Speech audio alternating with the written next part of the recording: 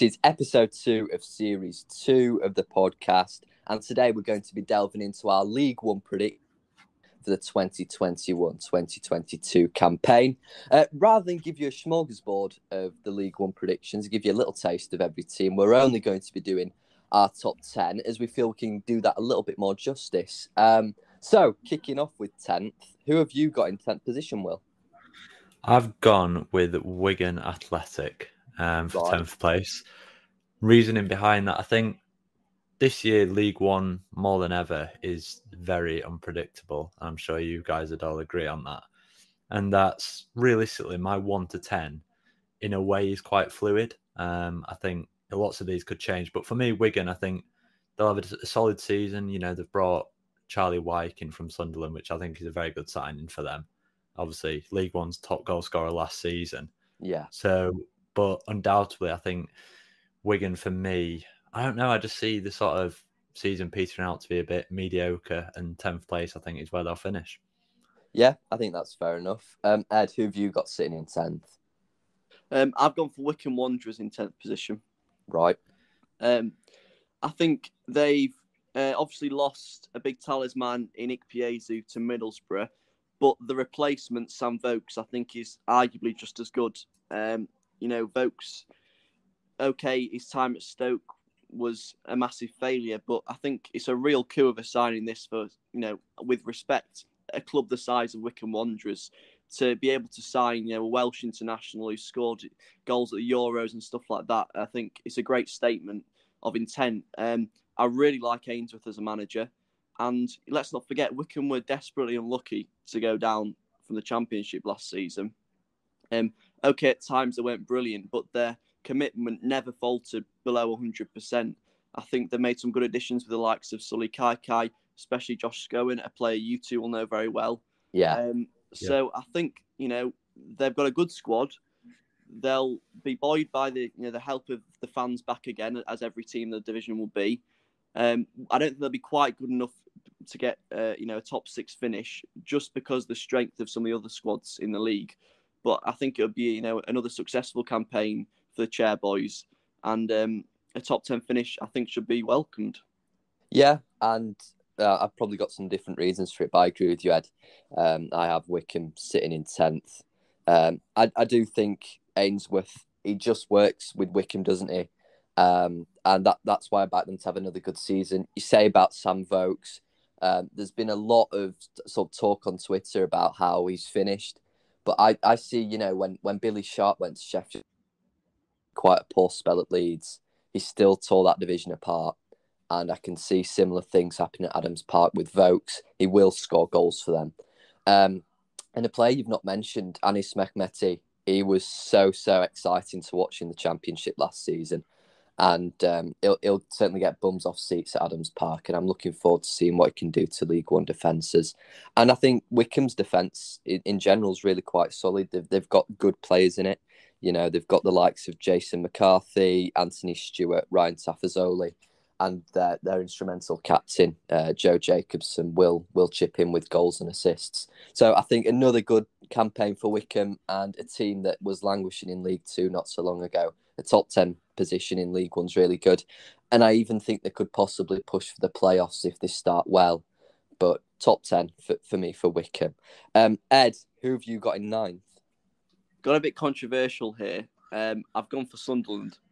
Right. Ooh.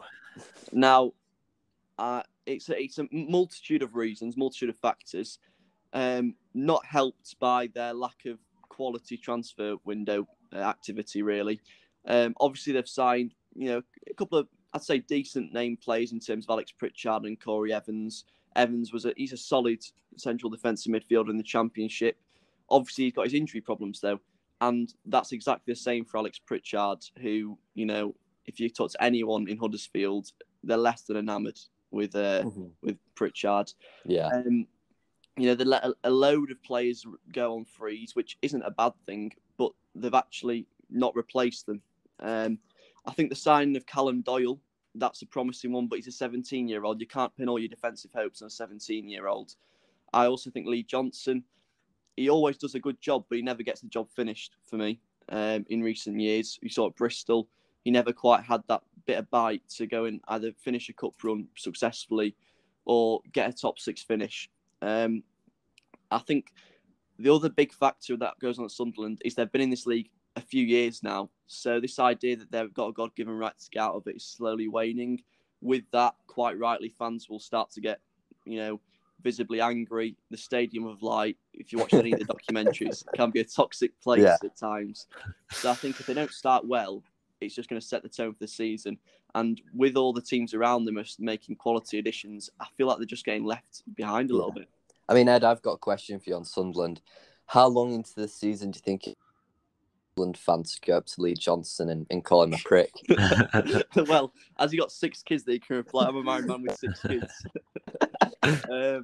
No, look, and then they've got every right to do so. Obviously, not to abuse anyone, but to ask questions if things aren't going right, because that community is built upon the football club. So they feel everything, and fair play to them. But no, I think if you're looking at sort of October, November, and they're not doing great, it'll be really interesting under sort of new ownership and management, stuff like that, how long Lee Johnson's given and whether he's axed quickly. And I'm sure it's something we'll touch upon later in the podcast, but how important do you think Kirill Louis-Dreyfus is in Sunderland's long-term plan? Because it may be a case that he's waiting to spend big later on in the window. And obviously, we're recording this at the back end of July, but do you think with a few more quality additions, Sunderland could get into the playoffs, Ed? I think so. And like you said, we're recording this with a month left of the transfer window open. So anything we say now in a week's time could be null and voided because of signings. Now, with that being said, obviously they had a lot of off-the-field issues that need sorted. If they're getting sorted, that's a positive for the football club. But obviously, that tangible product of the team isn't being helped. So I think we've got to give him time. Obviously, the deal for Gallagher, the left-backs, looks to have fallen through at the time of recording. Because they have got a target elsewhere.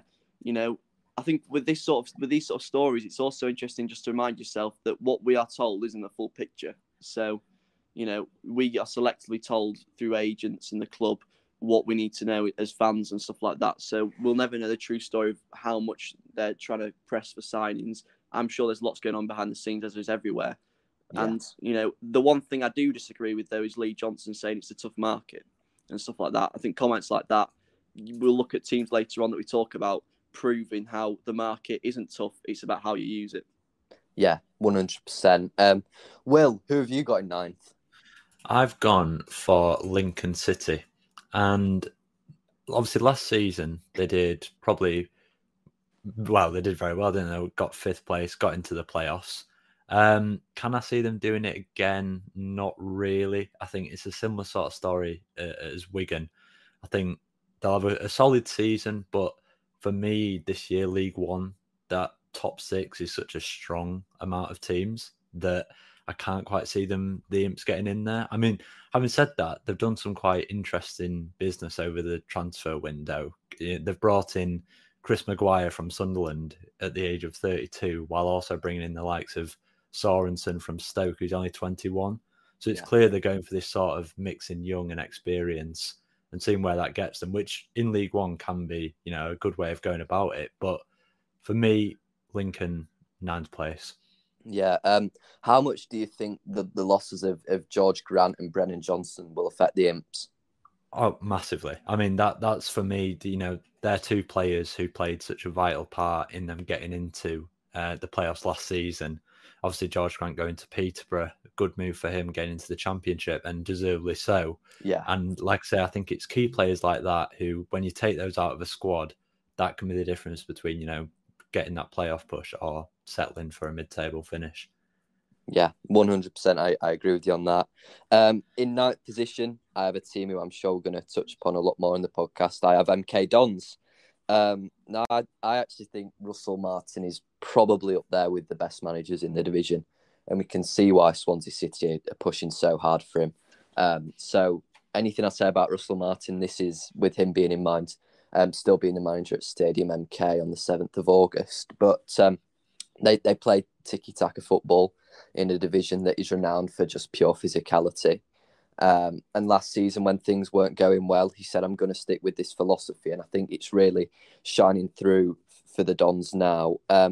Cameron Jerome at the start of the window, I thought was a big loss for MK, but they've replaced him well, if not better, with Troy Parrott, Mo Isa, and Max Waters coming in.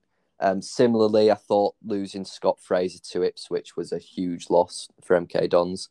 But Scott Twine looks to have filled his boots so far in pre-season, so that's good. I just think they'll miss out on the playoffs due to the division being so strong, and MK Dons just that we've talked about already. The addition of fans being back in stadiums is so key, and MK Dons just don't have great fans, do they? So when things are getting tough around winter, I can't see their fans pushing them through that, and that's why I think they'll just miss out on the playoffs. But Russell Martin, in my mind, will one day manage in the Premier League, so I think they've got a real gem there, and I think brighter things to come from MK Dons than just this season. 8th position then. Will, who have you got in 8th? I've got Oxford United. Similar story to Lincoln, but I think the main thing that's holding them back from the playoffs this season for me is the lack of activity in the transfer window. Obviously, we're talking, there's still a month left of the transfer window. So, anything could change and it's all subject to change. But at the moment, time of recording, there just hasn't been enough activity for me for Oxford. And that's ultimately what's going to stop them from competing with, like you mentioned, some really strong teams who I think are going to get into the top 6. Yeah. For Oxford, how big do you think this season is for Carl Robinson? Because I think this is his 4th season now with Oxford. If they do struggle to crack the playoffs, do you think that's curtains for him, or do you think they'll stick with him? I think they'll stick with him, and that's based off Oxford as a club. I don't think, well, from my point of view, they don't have a divine right to be, getting into the Championship. And while I think it's important for them to be certainly going for a playoff push every season, I think if they were to just fall short, it perhaps would be a little bit harsh to see the manager go, especially if they haven't backed him big time in the transfer market. Yeah, I think that's fair enough. I'm in agreement with you, Will. I've got Oxford in 8th. I think the one key reason as to why they can't crack the playoffs is the loss of Rob Atkinson, who was without doubt the best centre back in League One last season. And I think that is a big loss. But the reason why they also are in 8th and better than 16 other teams in the division is they've got great players. They've got Alex Gorin, who's a cultured midfielder. They've got Matt Taylor, who will score goals. Another loss for them, Josh Ruffles. I think he's a big loss. But like I said, whilst they've still got players such as your Cameron Brannigans, your Matt Taylors, your Alex Gorins, I think they'll be okay. And Carl Robinson seems to know what he's doing down there. Ed, who have you got in 8th? I've gone for Portsmouth. Another quite big club, just missing out on the playoffs. I think this is a season of transition for them. Obviously, with the Cowleys coming in, getting rid of everything that Kenny Jackett was doing that didn't work really. And again, this is another club that's sort of dependent on the rest of the transfer window. I know I read yesterday that Danny Cowley was wanting maybe 6 or 7 more signings. So their transfer activity is very clearly far from over.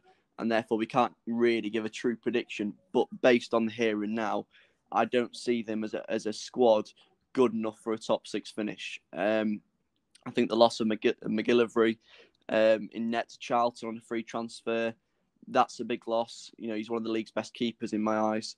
They've made some decent little shrewd free transfers, the likes of Tunnicliffe and Williams. But I don't see them having that bit of bite. I really like the Cowleys. I think they were unfairly dismissed at Huddersfield. And obviously what they've done, both lower league and then when they got Lincoln up, they are the best men for me for Portsmouth. I just think it's a season too soon to be hoping for a top 6 finish.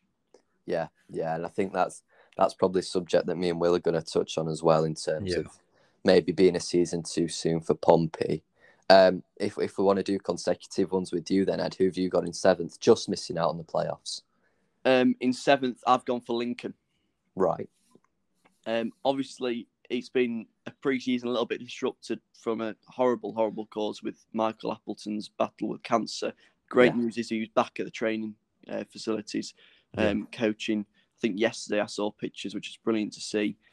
You touched on it earlier, the losses of key men, and replacing those men.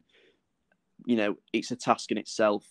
I think they have made some great signings. I think Chris Maguire, I saw him when he played for Wednesday. Obviously, he's a bit of a talisman at times up at Sunderland. I think the free transfer of Abdullah Kun is a great addition. I just think, can those players replace the likes of George Grant and the impact that he had? I'm not sure. That attacking talent, that quality in the final third to make something happen, I think they're going to miss that, unfortunately, a bit too much. Yeah, on paper, Lincoln's front three this season is probably going to be Maguire and Tom Hopper. Do you think, in your eyes, do you think that's just not quite good enough to crack the playoffs? In my eyes, no. I think they've made some good shrewd additions. And for example, some of the targets they've gone for, I would have loved to see Wednesday go for example, Josh Griffiths in goal. I think that's a great loan signing from West Brom. Teddy Bishop from Ipswich. Obviously, we're going to talk about Ipswich a lot later. But, they are really cemented themselves now as a top 10 side in the Championship. I just think the losses, you touched upon them earlier, the likes of Brennan Johnson, George Grant, Rodgers, who's obviously gone back to his parent club. These were key players in their playoff campaign last season. And to switch that and then go for another playoff campaign, I just don't see it happening. Yeah, and I think that's fair enough. And one other point, actually, is I think they sort of, a bit like Barnsley did last season, they benefited from the lack of crowd. Obviously, Sincil Bank isn't that big a stadium, and therefore playing those bigger teams without the crowds at the bigger stadiums, they could thrive off that themselves because they knew it was simply them against 11 other men. Yeah. I think that's a fair point, and I think it's probably a point we're going to have to return to a lot in the Championship, because Championship away crowds are famously quite intimidating, and I think that's a point that we're going to have to come back to. But Will, who have you got in seventh? So just missing out on the playoffs and me, I've got Portsmouth, and I echo many of the things that Ed said about. I think Danny Cowley, the Cowley brothers, probably the right men to do the job at Portsmouth. But as of the time of recording, there just hasn't been many inspiring men brought in the transfer window, which and a lot of people have left.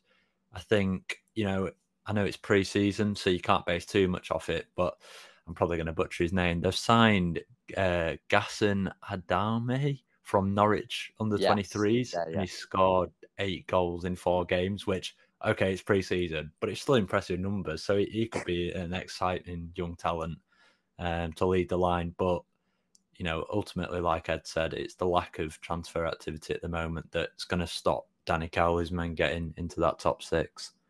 Yeah. I'm just going to ask you a question about that lack of activity. Where would you say, or maybe give a couple of examples of players who you think could improve Portsmouth to get them into the playoffs?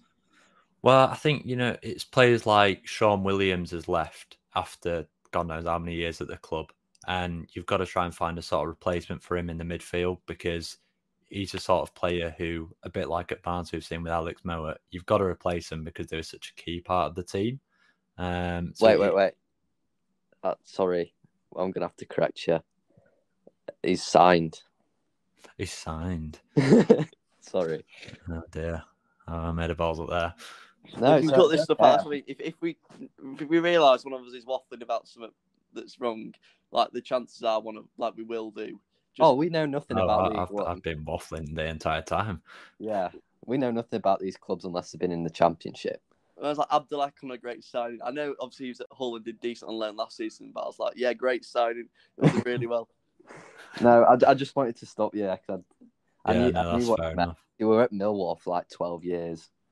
I just knew you got a bit confused. Well, you ask about again. Yeah, sound. I think I put you on the spot a bit there as well. Sorry.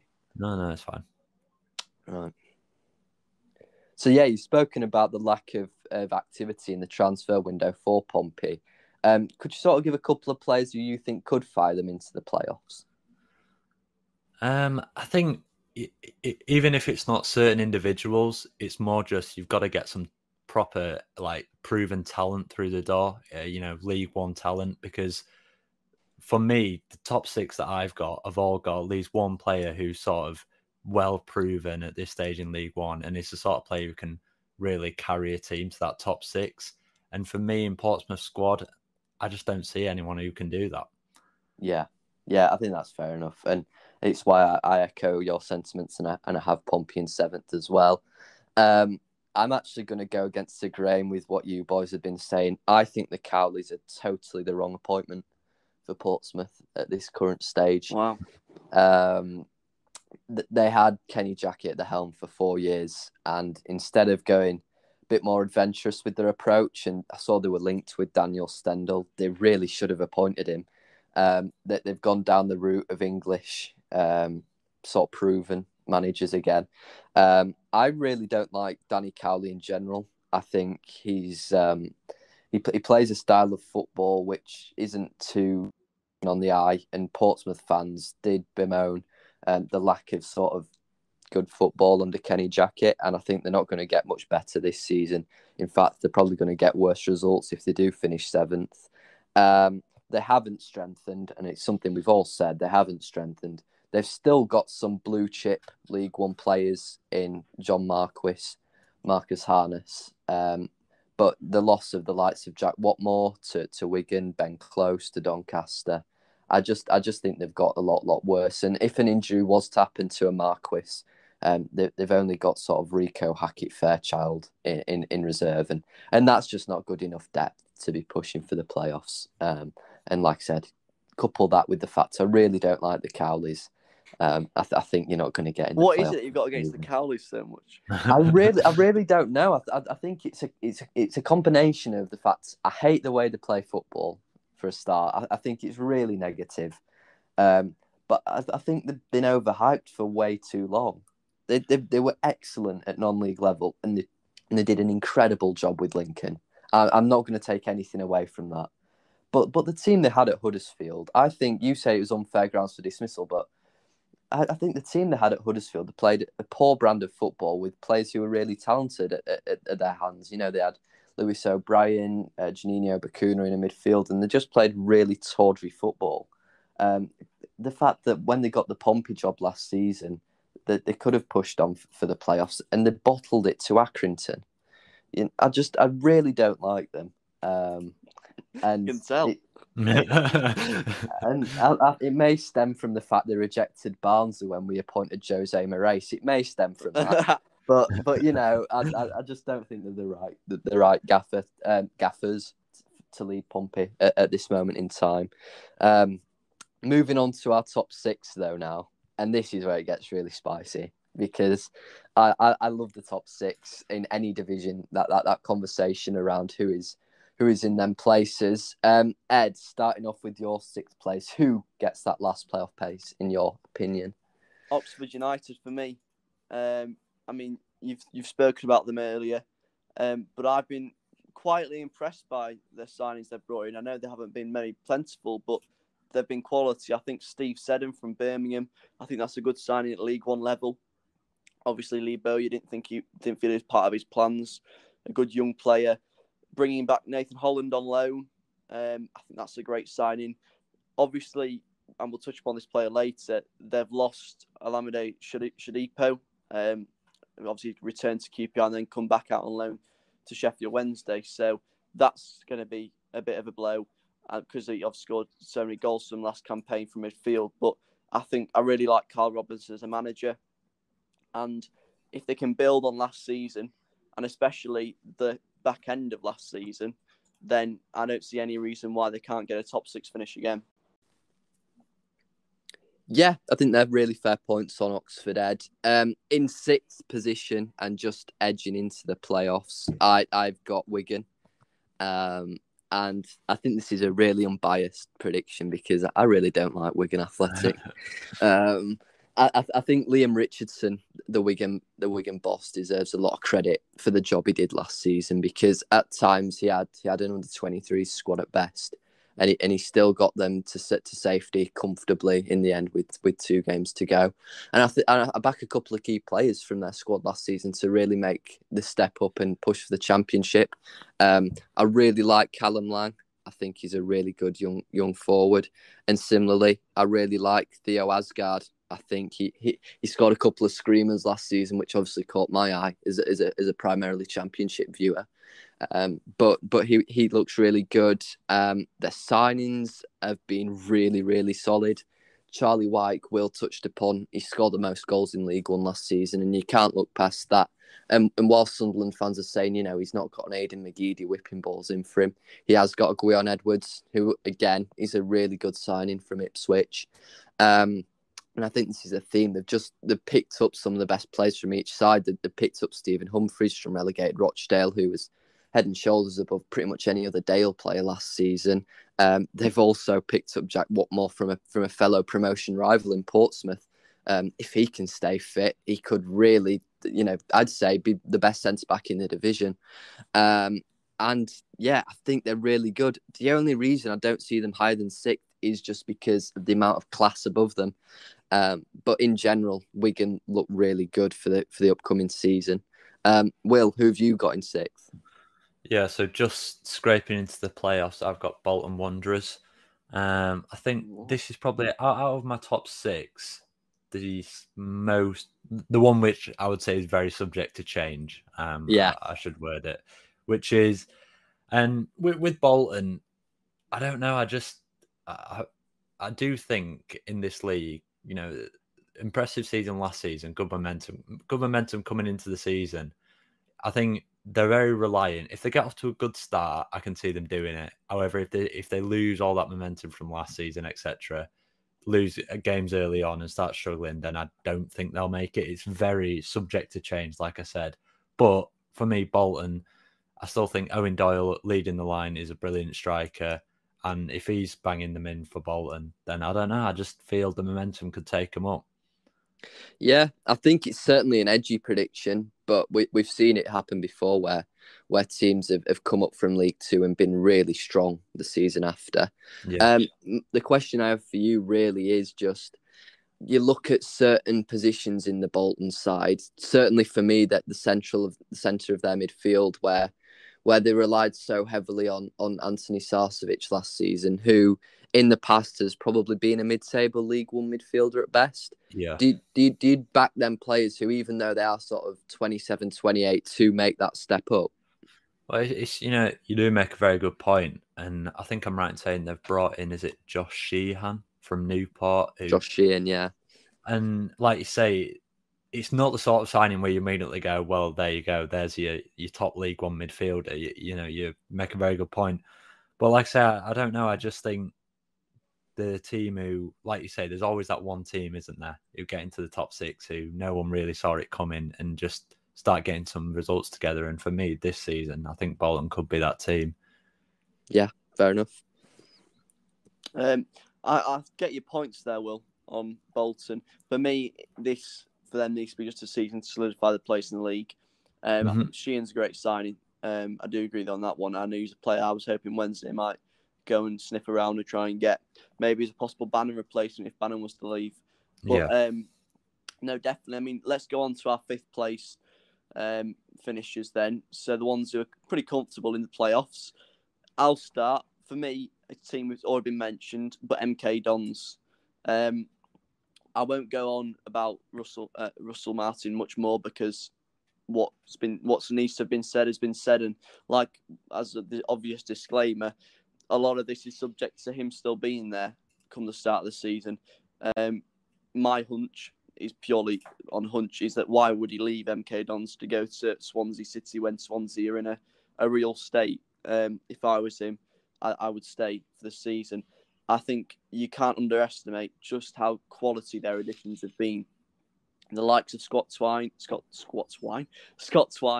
to obviously come in and replace that attacking midfield role that they've lost out in Fraser going.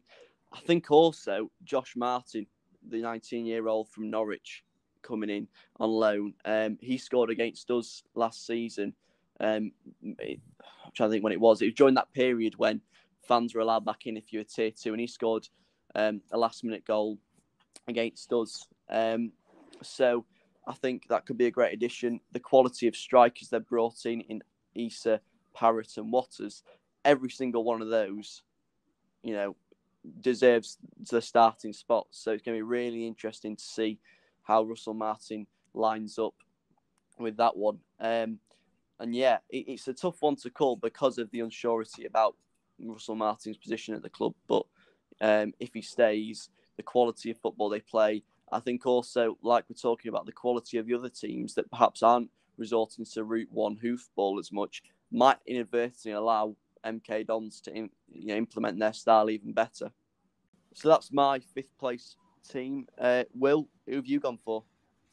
So 5th place, I've got Rotherham United, and it's Rotherham. I think typically, they are the prime example of a yo-yo club, and normally they would aim to get one of the top 2 spots. But this season, I don't see them doing that for 2 reasons. One, I think the competition this year is much stronger than previous seasons. And second of all, it's to do with the transfer window this summer. You see them lose key players like Matt Crooks to Middlesbrough, and so far they certainly haven't replaced him. They've brought Shane Ferguson in from Millwall, and I think that's about the only signing they've made this window, which, if you're looking for top 2 in this league, that's going to be nowhere near enough. So I think with the squad they've got, there's lots of those championship players still there. I think they'll get into the playoffs, but I don't think it's going to be plain sailing like it sometimes has been for Rotherham. Yeah, and Tom? Yeah, I'm in agreement with Will. I have the Millers in 5th. Paul Warniola, as I'll call him, he's a League One win specialist, isn't he? He's never finished outside the playoffs in League One as a manager, and I back him to achieve a 5th place position with Rotherham this season. Will touched upon it a bit there. The loss of Matt Crooks is quite large, but not as big as I think some people are making out.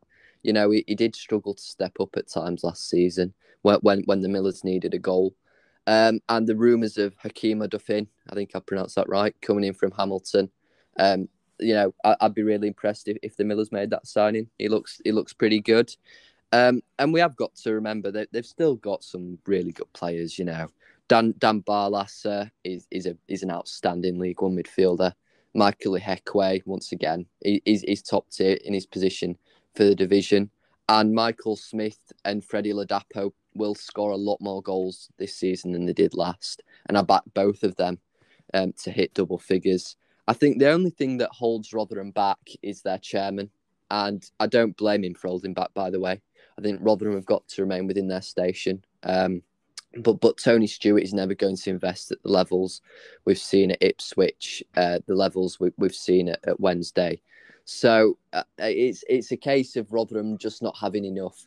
But if players such as Mikael Miller and Chiedozie Ogbene make a step up, which they have been tipped to do, having produced strong pre-seasons, certainly Mikael Miller, Rotherham could even push further than 5th. But I think 5th place position, most Rotherham fans would take that this year. And of course, it gives them a chance at the lottery of the playoffs. Yeah.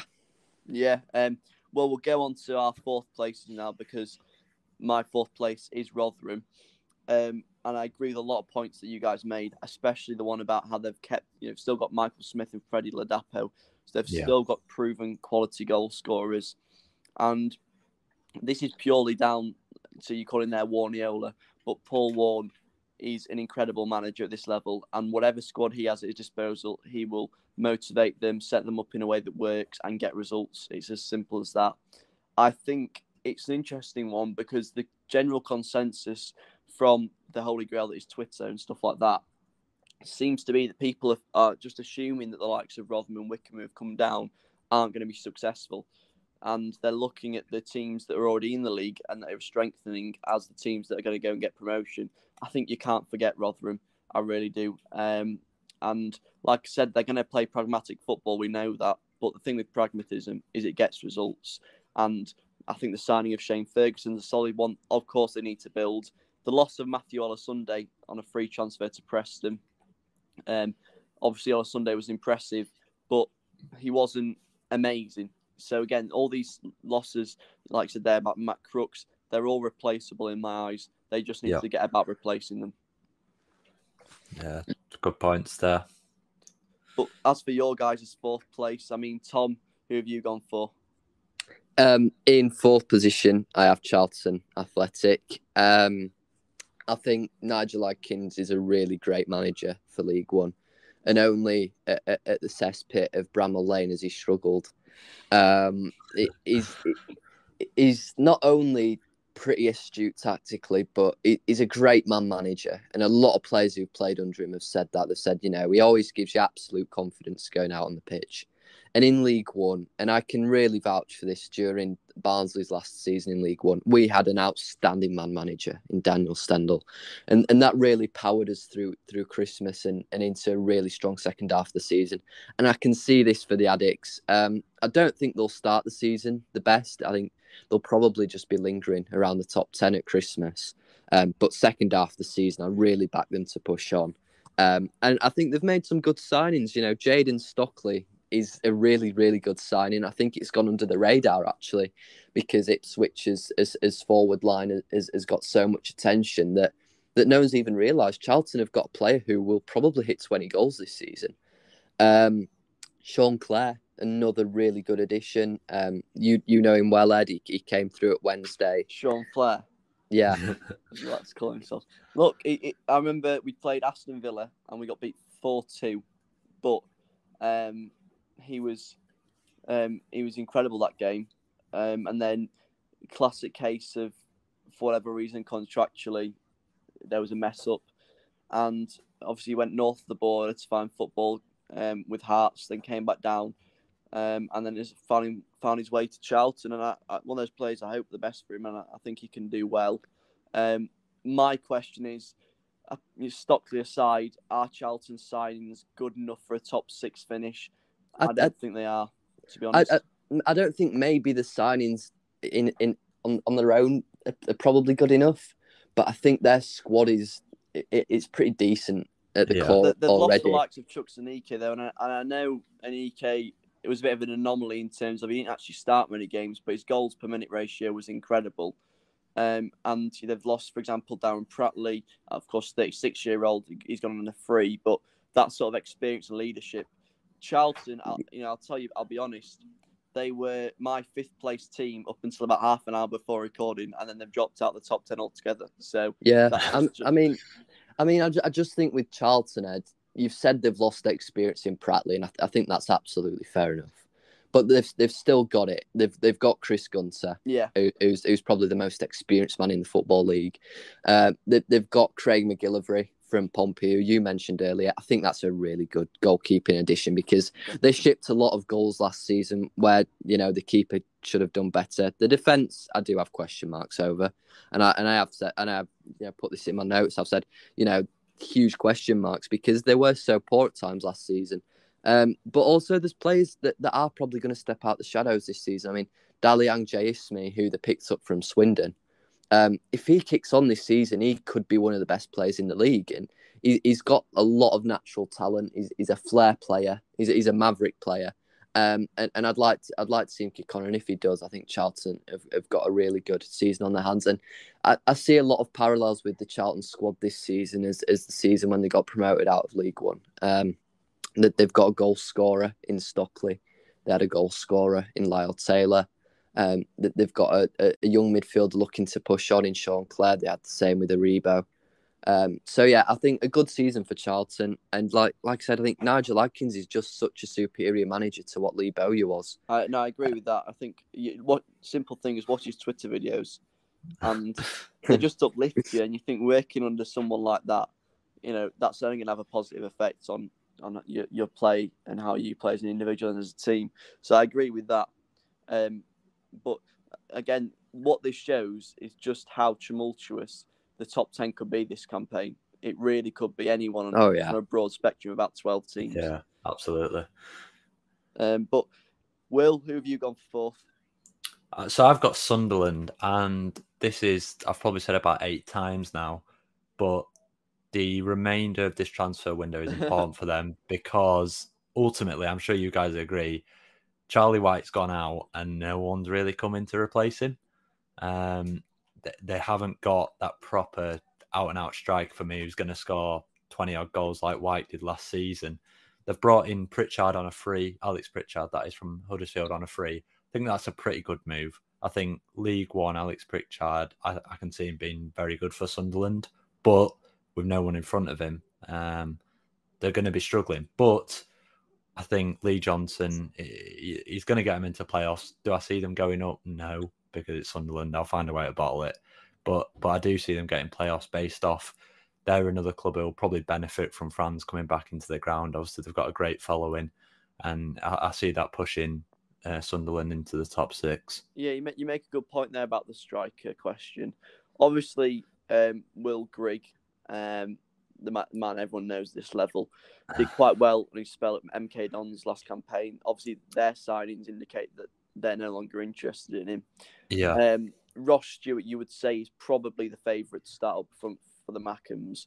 Yeah. But, do you think, and, we've had a lot of players like this at Wednesday in recent years, do you think Will Grigg's time at Sunderland could come this season under Lee Johnson? I mean, it could. I think sort of with Will Grigg, he was such a promising signing when they first got him, and he just hasn't quite worked out yet, has it? So there's nothing to say that this season he can't go on and score a load of goals. And I think, Sunderland fans would love to see that, obviously. But I don't know. I think, Charlie White, probably no one really expected him to get, 26 goals last season. So you can't write Will Grigg off, like you say, and you make a good point in that, maybe he's the man who's going to go score a load of goals for Sunderland and get them into the top 6. Still fries. Sorry, Ed, but it still fries my head that they paid £4 million for him. Yeah, that especially is mental. When you watch that clip on the documentary. He's just share that to anyone, and it's just an absolute masterclass on how not to bargain with someone. I mean, seriously, they were just having him, weren't they? But it was ridiculous. But... I remember because it was the year we got promoted, and I remember thinking on deadline day, going, "We're doing all right here. We've signed George Miller." And then it just came up. Sunderland have agreed to sign Will Grigg, and you're going, no way, they're going to pick us for top 2, and he was just terrible. Yeah, I remember when he came. You'll remember it, Tom, when he came to Oakwell, and we were all there expecting this prime enigma. Will Grigg. Yeah, it's just rubbish. just really bad, and we were like, oh, there's nothing to worry about. But then you wonder, is Will Grigg a sort of I don't know, a confidence player in the terms of when he was at MK Dons, like I said, he got 8 goals in 20 games, and maybe at a club of a slight lower stature with less pressure, Well, he's always been good at tin pot clubs, hasn't he? MK Dons and Wigan, he's played his best football at. So, I mean, if he was going to do it with literally no pressure, he'd have done it in the first half of last season for Sunderland with no fans. Yeah, so I just don't see it working out for him, and I've got Sunderland in 3rd, so I think move on to top 3 now. I'll talk through Sunderland in my view, but I think if Sunderland do get 3rd, in which I think they will, the striker who they're going to rely on is Ross Stewart, and he's not renowned for scoring lots of goals, but similarly to Charlie White, he's that build of striker where he's good at bringing others into play, and it just so might happen that he bags a hatful. I think Sunderland's midfield is where they're going to get the vast majority of their goals from this season. Aidan McGeady is just so good for League One. Lyndon Gooch, I know he's been deployed in a right wing-back role used by Lee Johnson in pre-season, but he will chip in with a few goals. Elliot Embleton, who was outstanding at Blackpool, he will score a fair few. And like Will said, Alex Pritchard in League One, if he stays fit, will be really good for the Mackems. And I can see him chipping in with a lot of goals. You mentioned earlier, Ed, the signing of Callum Doyle. Now, I know 17 is very young for a central defender. Now, if this was an attacking midfielder or a striker, I'd maybe get well, regardless of age, if they've got the quality. But in such a physical league as League One, Callum Doyle might struggle. But the evidence is there that he's supremely talented. He's had a fantastic pre-season. Yeah. Yeah. I think one point I would just say in regards to the stuff you've said, and you said it yourself regarding Alex Pritchard, I think it was, regarding that, it all depends on if they're fit or not. I think so much of Sunderland's team, that's the case for, especially their talisman, such as Aidan McGeady. And Aidan McGeady playing with shots in his leg, trying to get through 4 games and then having another 4 off or something like that, isn't going to be an effective Aidan McGeady. He's only getting older. And I think we see, especially in League One, when you've got the Papa John's Trophy and all these other competitions, it's a busy schedule. And unless they bulk out their squad with some signings, their talisman are sooner or later going to just pop from physical exhaustion. Yeah, that's fair enough. Yeah. I think the last thing I need to mention on Sunderland is their manager, Lee Johnson. And I know little Lee well. But, regardless of what you think about his methods, I remember when he was at Barnsley, there's a leaked thing of his tactics board. And it was like, it was a football pitch, but with like loads of writing, but in certain areas. So on the wings, it was like Bomb Alley. Well, he is the man for a quote, isn't he? He's a real life David Brent.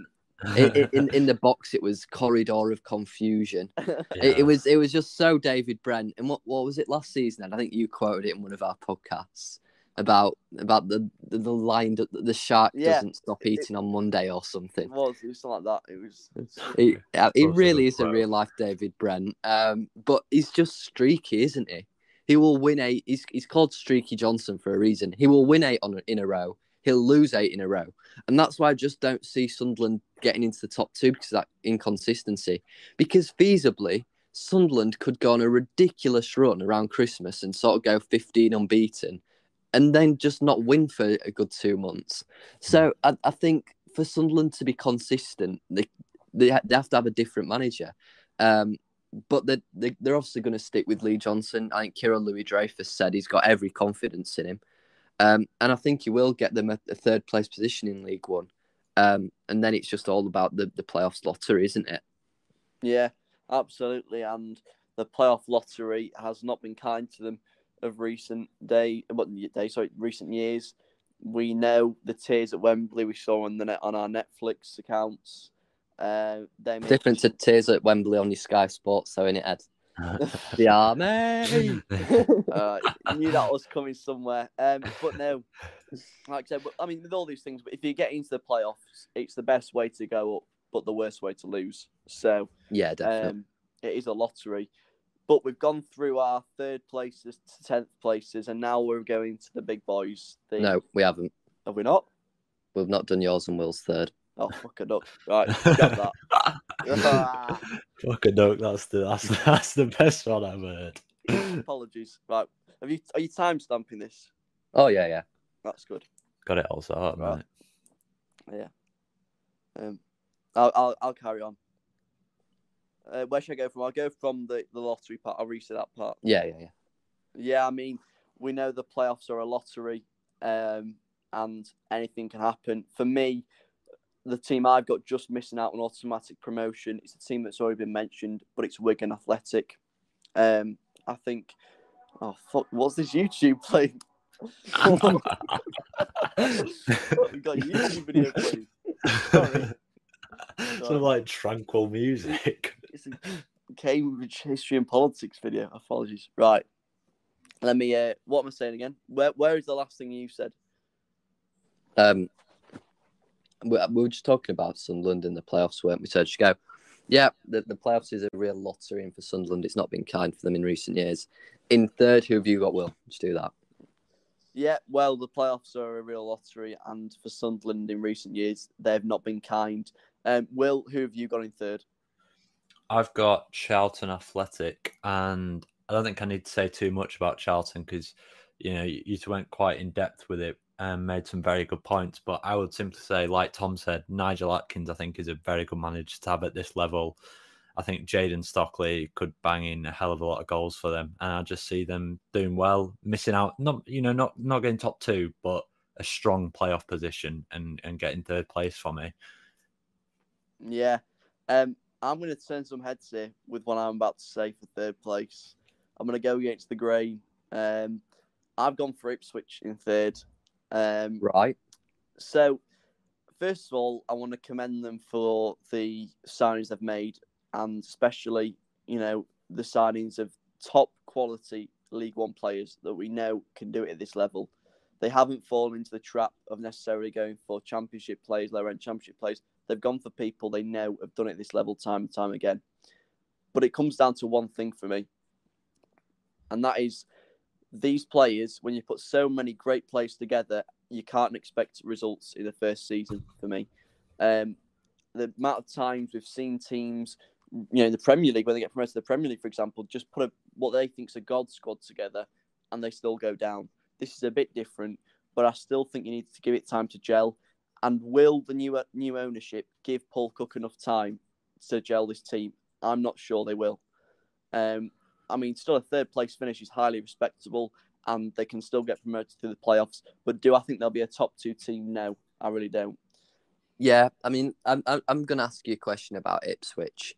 And it's a doubt I have, and it's a doubt I'll touch upon. I've obviously got them in the top 2. Yeah. But in terms of the start to the season, and I think this is where we're going to see, I think first month we're going to see what Ipswich are going to be this season. We're going to see if they're going to be this Rolls Royce or sort of, I'm not car expert, but are they going to be a Ford Focus? And I think the question is, how long do you think it'll take for the squad to gel? I think when you get to sort of January time, I think you need a good few months, really. We're not professional footballers. We don't know the ins and outs. But, let's not forget Paul Cook hasn't been at the club long himself. So he still needs to, this is his first full pre-season sort of thing. He still needs time to gel with the goings on at the club. You bring all those players together.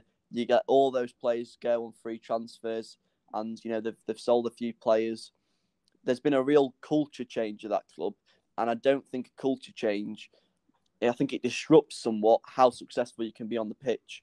But I do want to say, I don't want to credit them because the signings they've made, the likes of Scott Fraser, Joe Pigott, these are really top quality signings. They've obviously brought in Matt Penny on a free transfer, player I know very well. And I'm really interested to see how he works under Paul Cook because we know Paul Cook loves a 4-2-3-1.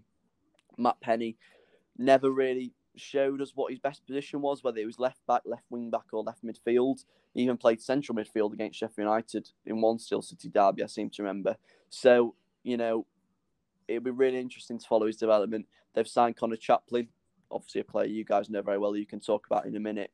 But I just think a season too soon, and if they're unforgiving and don't give Paul Cook time, it could get quite messy again. Yeah, I think but still, the top 3 finish is highly respectable, considering the anger there was towards Paul Lambert last campaign and the administration that owned them, sort of thing. The whole setup of the club is changed immeasurably in a year's time, and fair play to them for that. Yeah, 100%. Moving on to the top 2 then, and this is where it's mega, isn't it? There's a certain club we've not mentioned at all yet, so I think you can guess who's going to be in the top 2 for the 3 of us. But starting with second place, who have you got in second then, Ed? I've gone for Wigan. Right. Now, very interesting. It is interesting, and I'm aware that I might be slightly contradicting myself on my reasons given why I don't think Ipswich will do too well, considering that Wigan have a fairly significant churn of turnover this summer. But I think the benefit of last campaign will, immeasurably aid them. Staying up last season, how bad things were compared to how good they are now. And again, they've signed some top quality players this level. I actually disagree with the praise of Charlie Wyke somewhat. And I agree with Sunderland fans to a large extent. But like you said, Tom, they've brought in players who can give him McGeady-like service. So it'll be really interesting to see. Max Power, he's a bit of an enigma at this level because at Sunderland, he was consistently dropping 5 and 6s out of 10s, very rarely getting an 8 out of 10.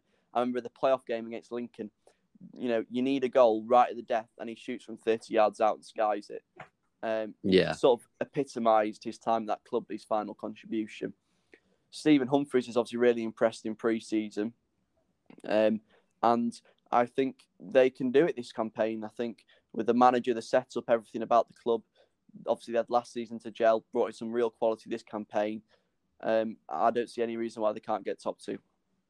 Yeah, I think all them reasons are really fair, because I mentioned it in saying that I think they'll finish 6th, but they could go on to much better things.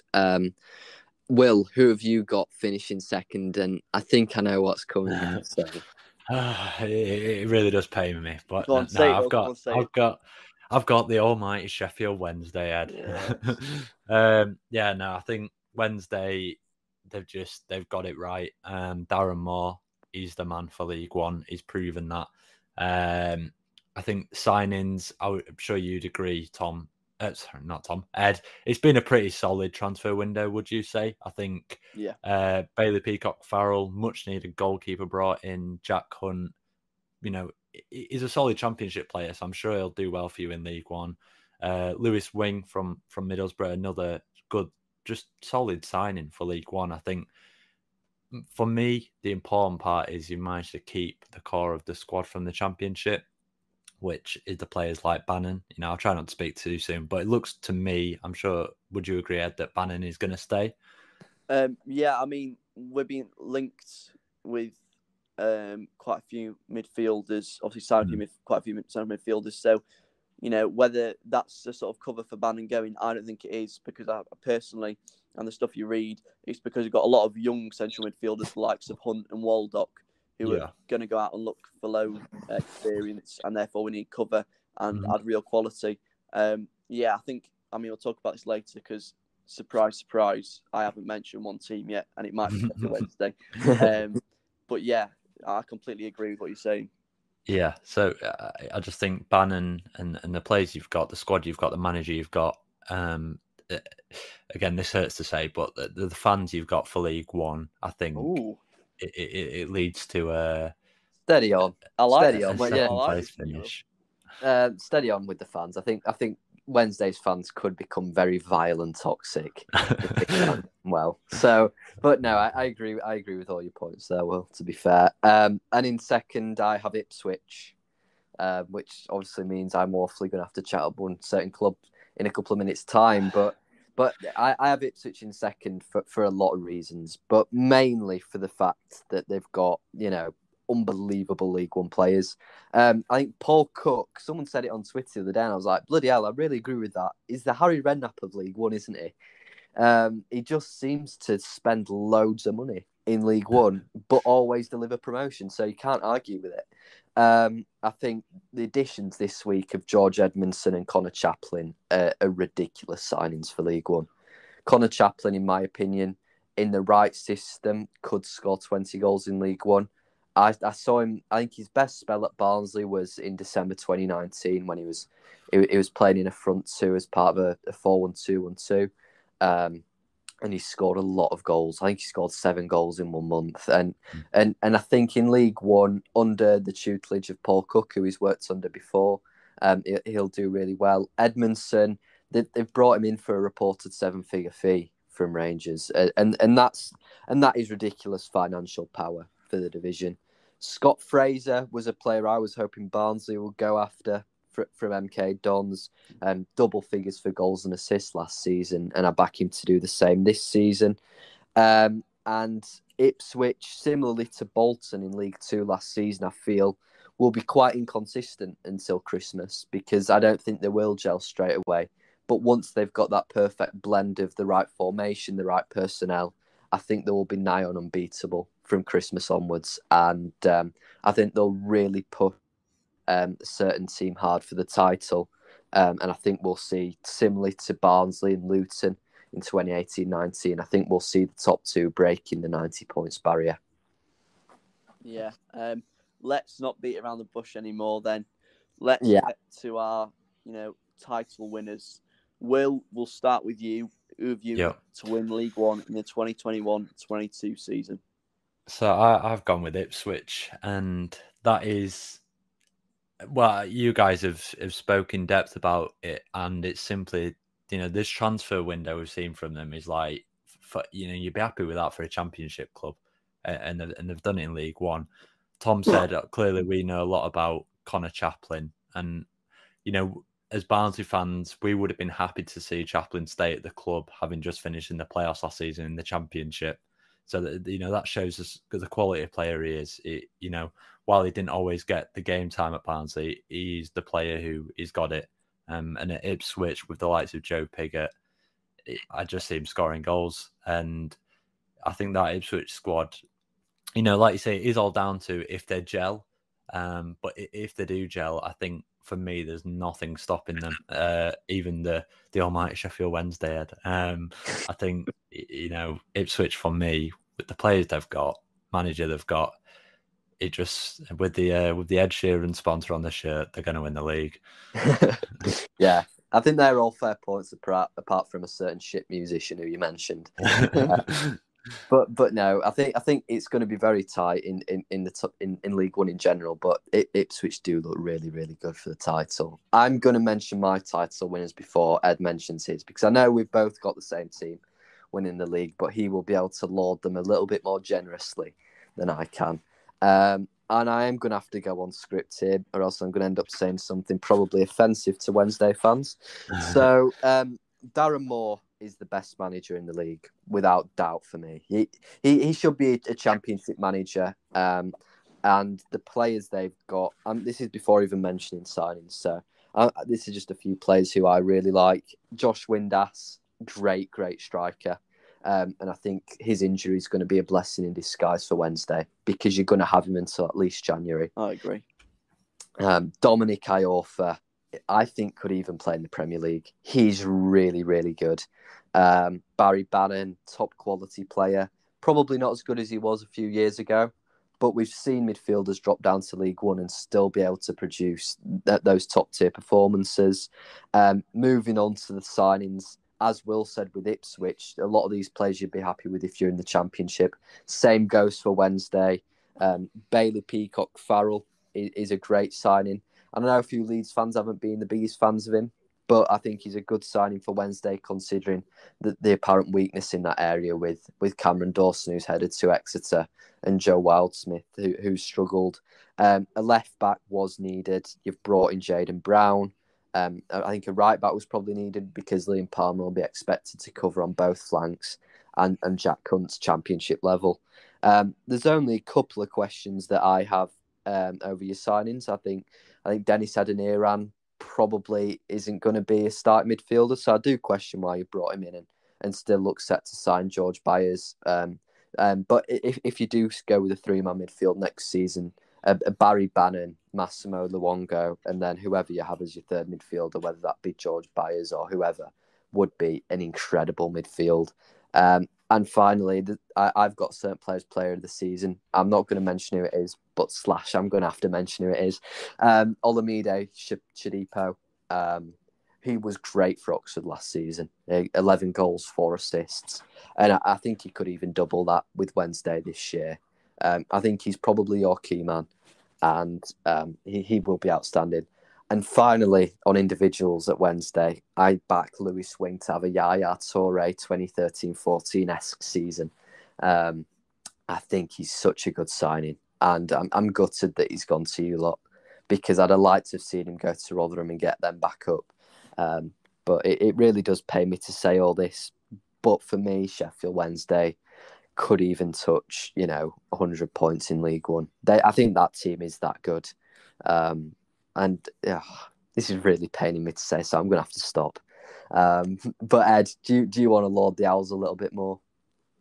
Yeah, I'm sure to take a moment just to take in everything you said there, and just admire it, and save this moment, because it's very rare that you credit Sheffield Wednesday anyway, and that was more than just crediting us. I hope it's not a sort of reverse psychology trying to jinx us.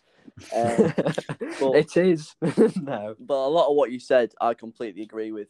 You talked there about if you play midfield three of Bannon, Luongo, and then whoever, you add Lewis Wing to that, who I assume we will do is the more advanced one in that three. And that is the best midfield three / pairing, whatever you want to call it, in the league. I don't see anyone who can form a better midfield than that. I understand about the Dennis Adeniran qualm, but like I said, if we've got the youngsters in terms of Hunt and Waldock wanting to let them go out on loan, and maybe for Said Ali Bashiru, although I'd really like him to stay, and I think he could be the breakout player this campaign, really. You need cover, and it's a free transfer on relatively low wages. He did well for Wycombe last campaign in the Championship. It's another great addition. You talked there about George Byers possibly coming. At the time of recording, we've been heavily linked with George Byers, Marvin Johnson, Josh Sims. Yeah, these are good quality players for a League One side, definitely. And I think it's also key that we've got Cameron Dawson out on loan because he needs game time at Exeter. I think that's too low a level for him at League Two, to be honest, but game time is the number one priority. But one thing I will say that you didn't touch on there is that this is a transition season, but it doesn't feel like a transition season for me because so many of the players we released, with the relationship between them, the fans, the club, had reached their tether, really. It wasn't like we've had these players ripped away from us, stolen from us. It was just its natural conclusion. We knew this was coming, and I think we prepared about it the right way. I put a tweet out actually saying the EFL restrictions on us being able to spend money on players has actually helped the club, and I completely agree with that tweet. Well, obviously, because I wrote it, but you understand what I mean. It just works out the concept of a tweet. Because what it's done is it's stopped us from falling into the trap of coming down with money and thinking we can splash cash at this and go boom or bust, which is exactly what happened in the Championship when Chancery first came in, and we're feeling the aftermaths. We've only just about stopped feeling them. I like to say we've done an Ipswich, but on a budget, in terms of signing really good quality players who are, some of them proven at this level, like Shadipo, others proven at a higher level, like Lewis Wing and Jack Hunt. So I'm really excited. There's a massive, massive element of bias from me winning the league. It's a complete pipe dream, but I do think it's realistic. And I think, was it Tom, you talked about earlier, the idea of having a man manager and Nigel Atkins. And you said he was one of the best man managers in the league. I would say Darren Moore is the best. I agree with you on that. His interpersonal skills, his morals, his ethics, everything about the way he wants to run the club is exactly what we've been missing. And building that relationship with fans. God Squad, as it's been named on Twitter. And I love that. If we can bring... Well, our average age of departures at the end of last season was about 27. The average age of our incomings has been around 24-ish. So we're getting a younger squad. We're getting rid of Deadwood. We're getting a young, hungry squad with a point to prove and with a manager who's only going to help them. So, the sky's the limit. I'm sure the summer will be coming in and we'll be sat and we'll be in about 13th and we'll all be disappointed. But I won't be. No, you won't be, but I will. But I really think if things go right and the stars just ever so slightly align, this can be a really special season for the club. Yeah, definitely. I think the only thing that, even looking back at Wednesday's history, the only thing that made me think possibly you couldn't do what I'm predicting you to do is when you came down from the Championship in 2010 and you sort of had a similar squad. You had Nicky Weaver in nets, who'd been a Premiership goalkeeper with Man City. You had Clinton Morrison up front, who'd scored goals in the Championship for years. And you just didn't quite do it. And the season after that you then did. But I think Darren Moore is such a good manager. I think he will get you up first time of asking. So that's our 1 to 10 predictions for the Sky Bet League 1 2021-2022 season done. Moving on to our individual player award predictions now. And Will, who have you got as your player of the year for the 2021-2022 season? My player of the year is going to be Joe Pigott at Ipswich. And that is for the reasons I outlined when I spoke on Ipswich, which is I think they're going to be just unbelievably strong this season. And if they're strong, the chances are Pigott will be firing in the goals and will get lots of the credit for their success. And so for that reason, he's my player of the year. Yeah, I think that's really fair enough. Ed, who's your player of the year? I've gone for Barry Bannon. Now, a central midfielder who doesn't get a lot of goals or assists getting player of the year is highly unlikely. But I think that Bannon will get more involved this season in terms of his numbers, especially assists. I think if we see him perhaps go more advanced role, especially if it's a midfield three and say wing isn't in there and Bannon's pushing forward, then I think he could be a real talisman. I think he's the best midfielder in the league if he stays. That might be biased, but it's what I feel, to be honest, in terms of his quality on his day and his regularity of how good he is. He's so dependent and reliable. And yeah, I think if we are to have a good season, Barry Bannon will be at the forefront of that. Yeah, I mean, I must say I was quite close to putting Bannon there myself, and the only reason I didn't is, like you mentioned, Ed, that often these Player of the Year awards get given on, a load of goal contributions or something. That's what we tend to see. But I do think Bannon could tear League One up. Yeah, I agree with you boys there, in the sense that it's never usually the best player in the league who gets it. But I'm backing for my Player of the Year, Olamide Shodipo. I think he will score, like I said, possibly close to 20 goals and nearly get into double figures for assists. I think just in general, Wednesday won't have one player who they'll rely on. So there's going to be a lot of goals spread throughout that squad, but I think Shodipo will just be the player who gets the most. And if they do win the league, there's no doubt in my mind he'll probably win Player of the Year. You boys have mentioned a couple of players you've had in your thoughts. I think Scott Fraser's just one we have to mention. I think he's going to be so good for Ipswich. But none of us have obviously tipped him for Player of the Season. Young Player of the Year then, and we've all got different picks for this. Starting with you, Ed, who have you got as your Young Player of the Year? I've gone for the 17-year-old Callum Doyle. Now, a 17-year-old, there's going to be a lot of pressure on him. And especially, we talked about it earlier, it's a very physical league. Will he be able to cope? His pre-season would suggest he really would be able to. And I think this could be, a real good move. I think Lee Johnson's a great manager to go and work for if you're a youngster, because he's that little bit erratic, a little bit of a quirky character, but you get the sense he's a really nice guy. My only worry would be, and I don't think this would be necessarily affect him because of his age, is that, that stadium of light crowd.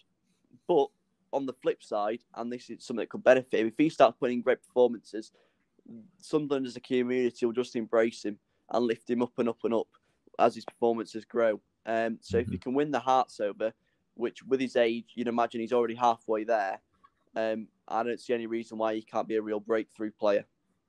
Yeah, I think that's fair enough. Will, who's your Young Player of the Year? I've gone with Luke Jeffcott at Plymouth, and that is because I think he was actually very impressive last season and sort of went under the radar a little bit. He scored 18 goals in all competitions, and he did that without scoring in his last 19 games. So I think that shows when he's in form and firing, like he scores goals and a lot of them, and he's only 21. So I think this season, he's another year older. And while the pressure might be on sort of the big club strikers to perform, if you've got a player like Jeffcott just firing them in for Plymouth, he could start racking up some numbers. And if he gets 20 plus goals as a 21-year-old at Plymouth, I think he's in strong contention for Young Player of the Year. Yeah, I think that's fair enough. I think the only thing you've got to worry about a little bit is if he doesn't get going, and then it's you get into sort of September and they're going 26 games without a goal, that sort of thing. But yeah, I agree with you. I think he could have a great season. My Young Player of the Year is Elliot Embleton at Sunderland. I think he's going to be so key for the Mackems this season. And if he doesn't go to Blackpool, which has been linked with a move back there, but it doesn't look as if he's going to be going back to Bloomfield Road, I think he's got a real bright season ahead of him. So yeah. Manager of the Year. Now I've got on the graphic, all three of us have the same Manager of the Year. So we'll start off with you, Will. Why have you picked your Manager of the Year as Darren Moore? I think we've outlined many of his qualities in that. I think he probably is the best manager in the league, and just his style of management, like you said, Tom, I think he probably is a championship manager, if we're being honest. So, Wednesday, lucky to have him in League One. We've seen at Doncaster how he can turn young players into great players. And And I just think his style of management is so, it's brilliant for this league. And I just think if Sheffield Wednesday excel, then Darren Moore has got to get some credit for that. And with that, the manager of the year. Yeah. And Ed? Yeah, I've talked about when I talked about us being, potential league winners. Everything about him I love. His culture, his football. Let's not forget, on the pitch, he wants to play fast, attractive football. Signings that have come in have talked as that as a reason why they wanted to join. And if we get playing that sort of football, I think, no one's going to be complaining. So I think if Wednesday have to do anything right, it's going to be with Bannon on the pitch and Darren Moore up on the touchline. Yeah, that's fair. And I've also obviously got Moro as my manager of the year. I think he's, like Will said, in quoting me, I just think he's a championship manager. And for Wednesday, he's the perfect fit right now. And if Wednesday win the league, there's no doubt that he will win manager of the year. Golden Boot wise, I'll start with my selection. I touched upon him when I was speaking about the Addicts. I think Jayden Stockley will be the Golden Boot winner in League One, as I just think he will carry such a burden for their goals that he will score loads and loads of them, maybe even nearly hitting 30. But I think it's so tight because there's so many goal scorers in the league this season. You boys have spoken about Pigott, Chaplin. At Wednesday, you've got Windass. They're probably going to bring in another striker. Rotherham have Miller. Sorry, not Miller. Rotherham have Smith and Ladapo. So who have you got as your Golden Boot winner, Ed? I've got Joe Pigott. I think under a Paul Cook system, 4-2-3-1, he could fire them in. We've seen him do it for multiple seasons now at Wimbledon. FC Wimbledon, he's been a proven scorer at this level. And the quality he's going to have around him has increased tenfold. So we talked about Scott Fraser and players like that. If these players can give him service, he will finish them off. And so, yeah, that's why I've gone for him as top scorer. Yeah, and Will, you've obviously mentioned that he's your player of the year because he wins the Golden Boot. So, I mean, you can go over it again if you want to. Yeah, I like it. Ed's touched on it there. I touched on it. Joe Pigott, I just think in that system at Ipswich, he's going to score goals and be the top goal scorer. Simple as that. Yeah, good stuff. If you have enjoyed this podcast, please do give the video a like because it means a lot to us and a lot of hard work's gone into making the graphics and obviously putting the podcast together. Comment below who you think will win the league, who will get in the playoffs and who will be your player of the year. We do have a Championship 1-24 and a Premier League 1-20 predictions podcast in the pipeline, so stick around for them and we'll catch you in the next podcast. Thank you. Cheers, guys. Cheers, guys.